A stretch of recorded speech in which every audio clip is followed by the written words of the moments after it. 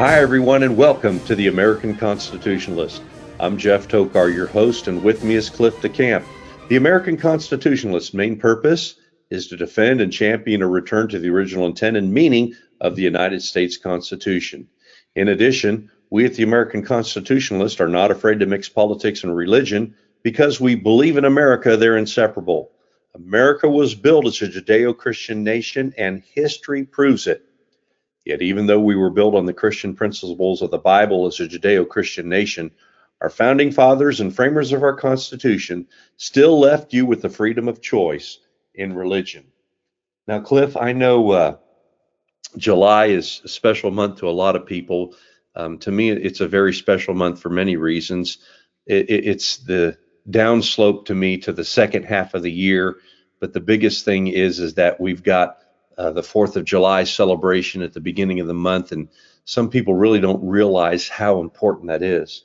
And we at the American Constitution know our United States Constitution and freedom is being assaulted from within and without our nation.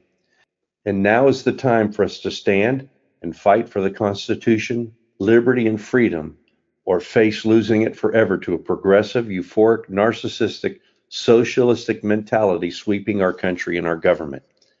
And I don't think we have the patriots that we had in the last several decades that really stood up for America, those men and women who fought in World War I and especially World War II, when the world was really at threat of losing freedom to Adolf Hitler and in the Japanese imperial military. So these are things that I think we need to really reflect on sometimes, because in 1776, 56 men were in a room at Independence Hall in Philadelphia, Pennsylvania. It was there that they signed the Declaration of Independence to free the colonies from under the yoke of England. That event laid the foundation for the birth of the great American Republic. Immediately after signing the Declaration, there weren't no shouts of joy in the room or celebratory gunfire in the streets, but it was rather a solemn silence of what they had just done. They were the first American patriots who knew by signing that document they were risking their fortune, their property, their family, and ultimately their own lives. Without their heroic actions, we'd have nothing to celebrate as a nation on the 4th of July or any other date.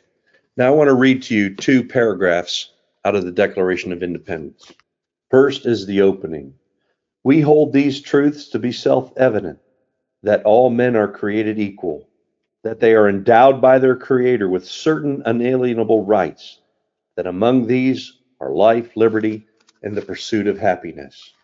And as I just read about the sacrifice they made and the solemn attitude that was in that room and them knowing what they actually did, I want to read the last sentence. And for the support of this declaration, with a firm reliance on the protection of divine providence, we mutually pledge to each other our lives, our fortunes, and our sacred honor. Those men in that room knew what they were doing, and they were birthed out of the beginning of this nation, a nation that was a Judeo-Christian nation, that was founded on the principles and precepts in God's holy word. And they knew that that foundation had to be built for us to be a just and moral society. But yet they knew the risk they must take for us to be completely free from the monarchy in England and other things that were going on at the time. And so, Cliff, as we look at this midpoint of the year, I call it, and celebrate the month of July 4th and the independence of this great nation, I want us to take a moment to reflect. I know all the celebration and the parades are all over now, but I want us to take this time, now that that's all cleared out of the way, to really focus and reflect on the Declaration of Independence. Yes, we had the Mayflower Compact, the Declaration of Independence, then we went into the Articles of Confederation, then to the United States Constitution. But this document, there were American patriots who risked it all for us to have the freedom that we have today.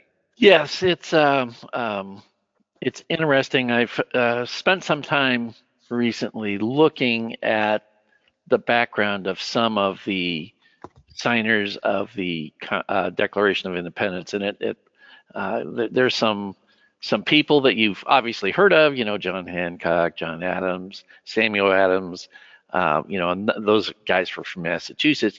But they're, Thomas Jefferson, Benjamin Franklin, from Virginia and Pennsylvania. So we know the backgrounds of some of these people, and they became even larger figures after the signing of the Declaration of Independence. But then there's a lot of the 56 signers are not that well known.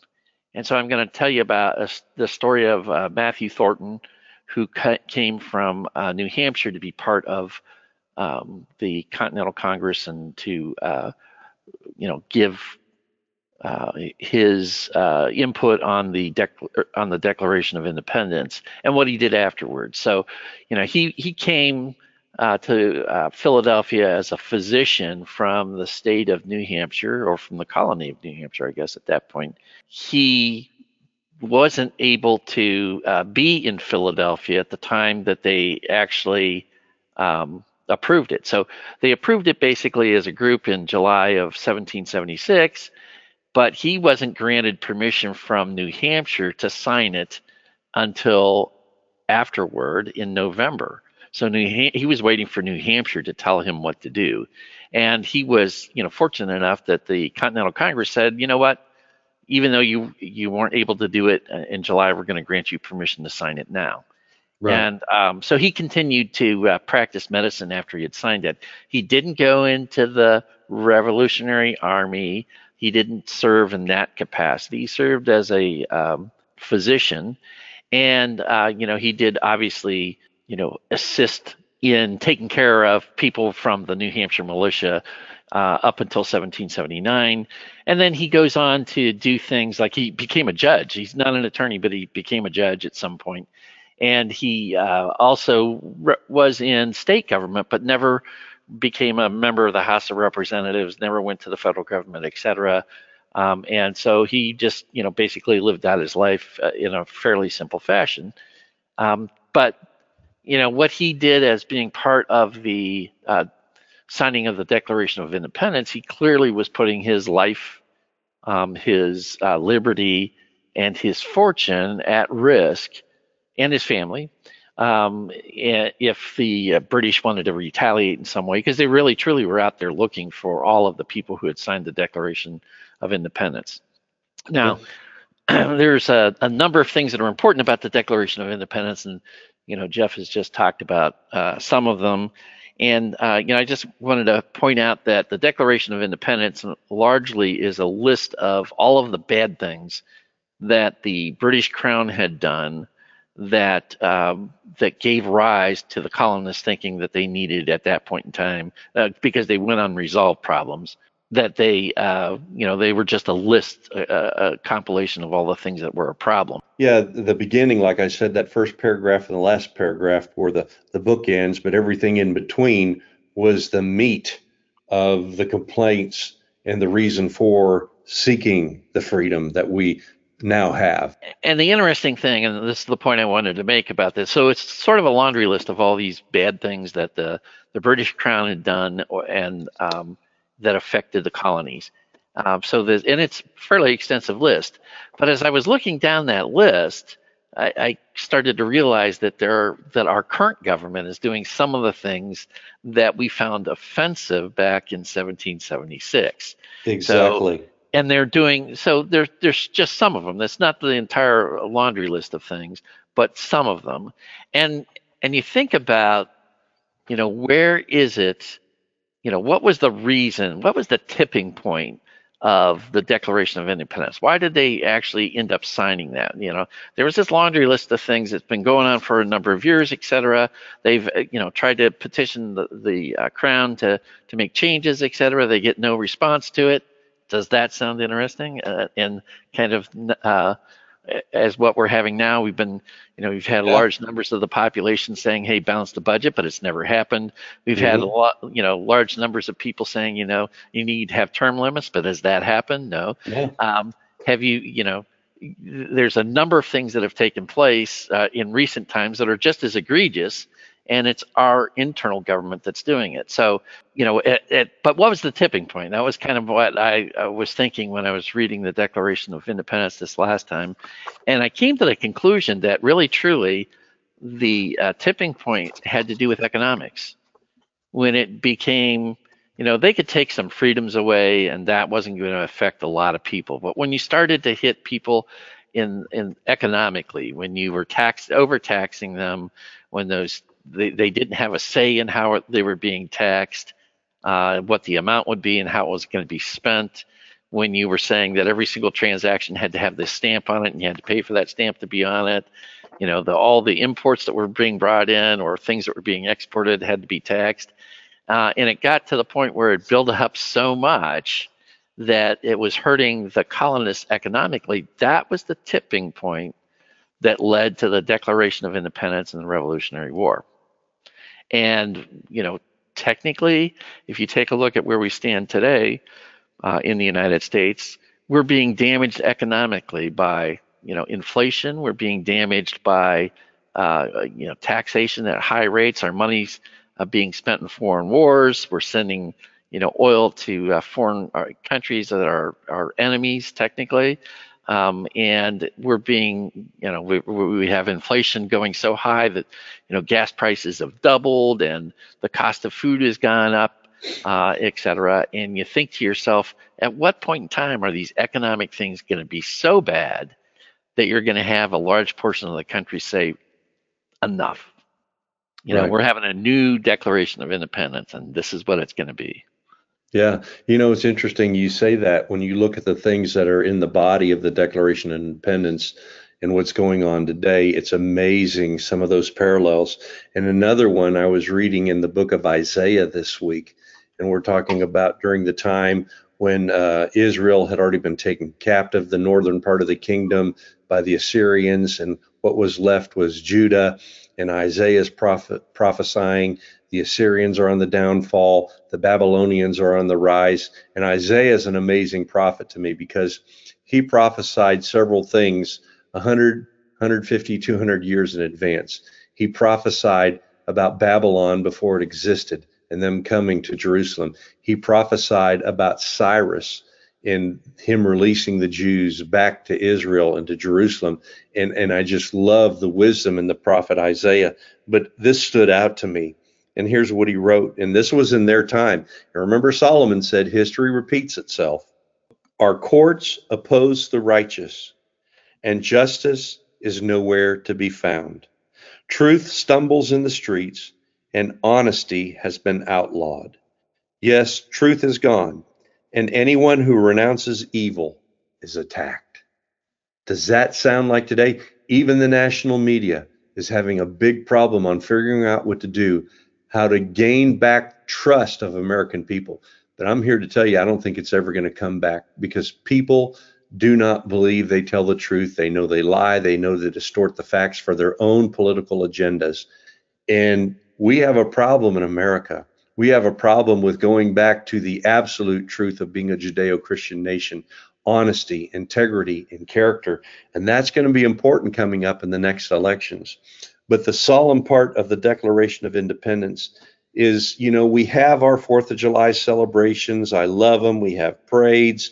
We do all the fun things. You have the hot dog eating contest in New York, and you have fireworks, and you have all kinds of concerts on the plaza in Washington, D.C., and Macy's up in New York.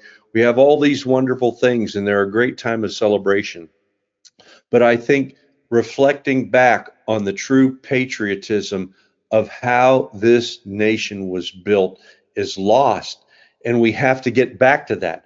And Cliff, I hope what you're saying with these parallel things starting to happen and inflation rising, like we had the report of 9.1, and that's the highest it's been since 1981, just released.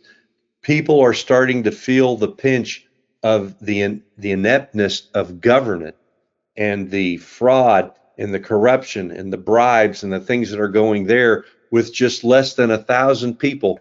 And I hope it's the beginning of a wake-up call. I hope the Supreme Court's decision to send the abortion issue back to the states is just the beginning of us to see our courts turning around to truth and that honesty, character, and justice. And that Declaration of Independence and those men that signed it means so much to me and means so much to America because they were willing to stand and die and lose everything they had for what was right. And how many people do that now in America?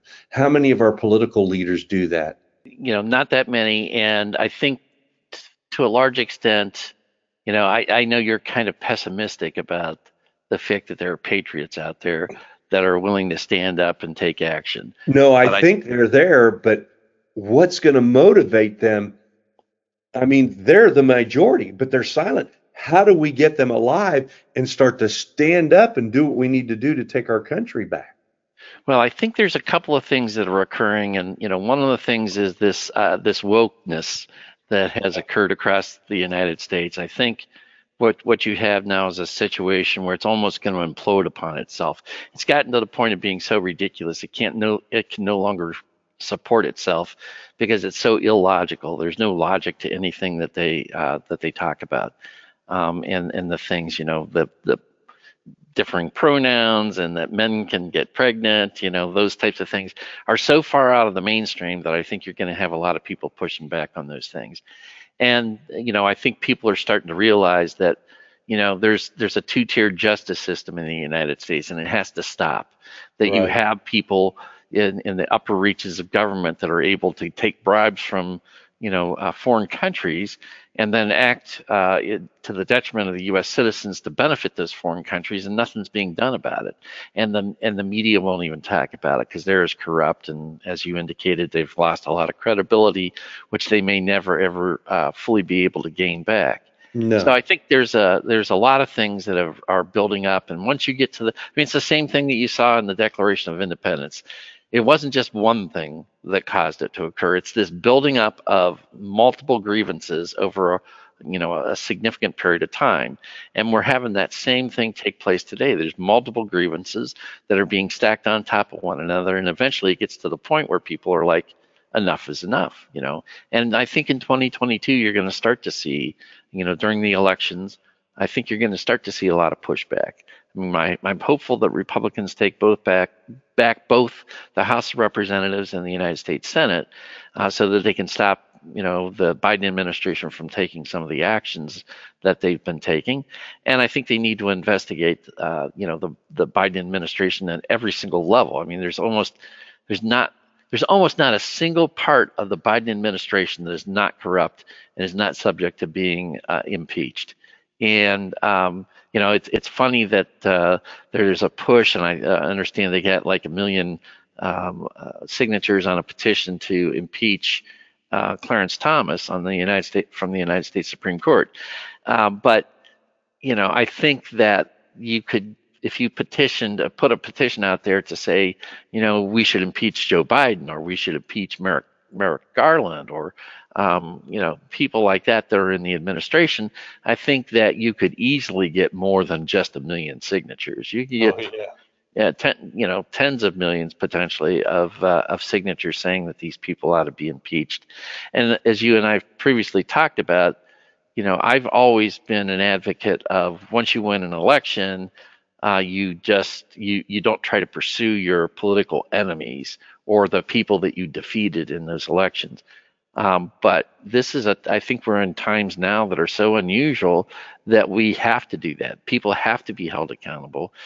People have been getting away with way too much without any sort of consequences. Tank the economy, say that you're wanting to increase energy production, but take every action that you can to prevent it from occurring. Try to, convert to the Green New Deal by fiat and administrative process, as opposed to trying to get it legislated. And I don't know if you've heard recently about the countries around the world who have instituted some of the new Green Deal, or Green New Deal. You have countries like Sri Lanka, the Netherlands, and the Sri Lankan government. You don't hear this, but the Sri Lankan government has been overthrown just Mm, within the last couple of weeks.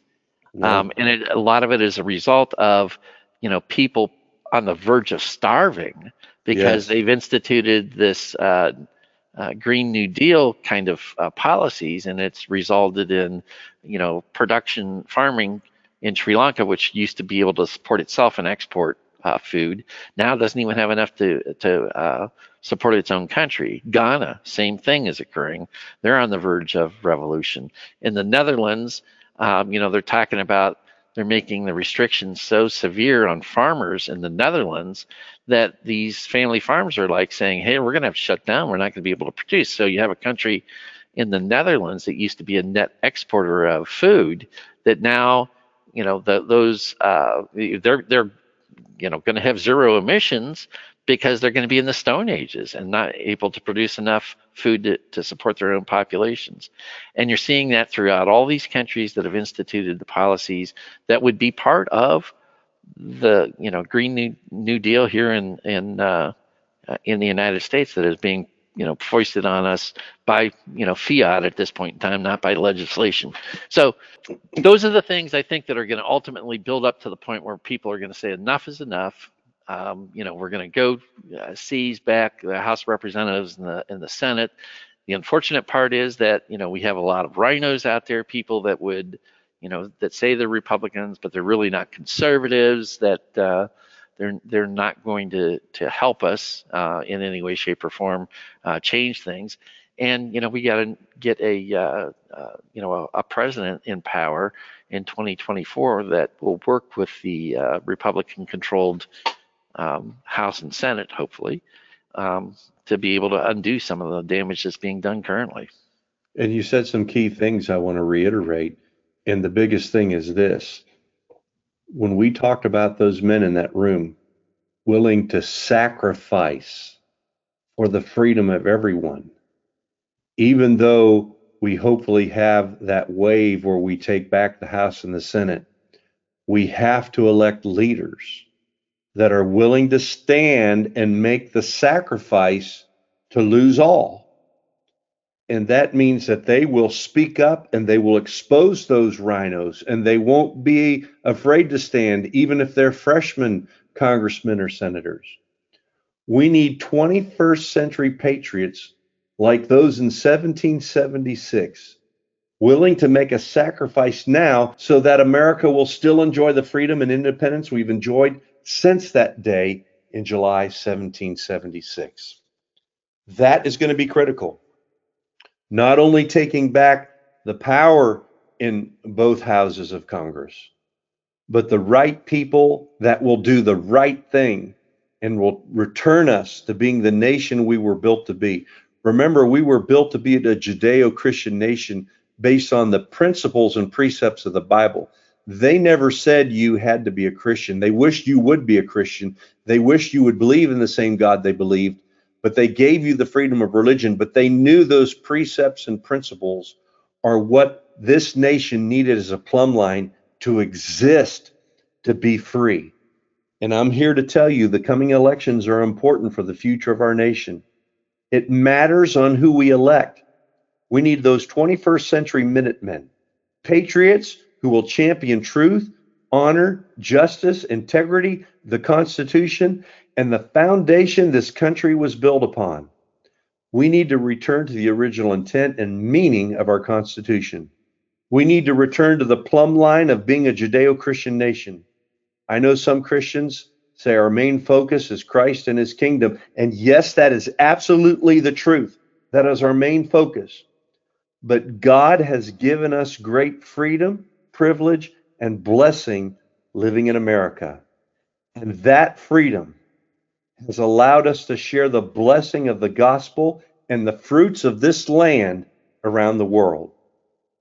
You see, we're responsible and accountable to maintain that freedom, to continue to be that city on a hill, a light to the world. We must be involved in government and who is elected to lead this nation. Otherwise, complacency will lead to the loss of America and freedom, resulting in the extinguishment of that light as a country. Freedom lost in America is freedom lost in the world forever. That's why we at the American Constitutionalist champion a return to the original intent and meaning of our Constitution. That's why we're not afraid to mix politics and religion. We want America to survive so that light of truth can prevail. Our nation can change. God can deliver us as a people, but it will take us getting back on our knees in fervent prayer and petition to God Almighty to spare and even deliver us from what may come. Will you pray? Will you pray for America? Will you pray for our leaders? Will you seek God's divine hand of protection and blessing on America? The good news is even if we fail, God will prevail. His light will never be extinguished. In fact, it glows brighter in adversity. We can choose how we want to reveal that light. Do you want it in freedom or do you want it in bondage and adversity? Folks, it's time for patriot, loving Judeo-Christian Americans and those who believe the same to stand up for the freedom God has blessed America with. He can change the heart of America, but it will take us electing leaders who will do what is right according to the plumb line that has been set by our forefathers. Please help us. Share this podcast with as many Americans as you can. And we need to pray, America. May God continue to bless America from sea to shining sea. Stand with us at the American Constitutionalist, spreading the word of truth as we strive to continue to be one nation under God, indivisible with liberty, justice, and freedom for all. For Cliff DeCamp, this is Jeff Tokar, reminding you that we at the American Constitutionalist still support and believe in God, America, and freedom.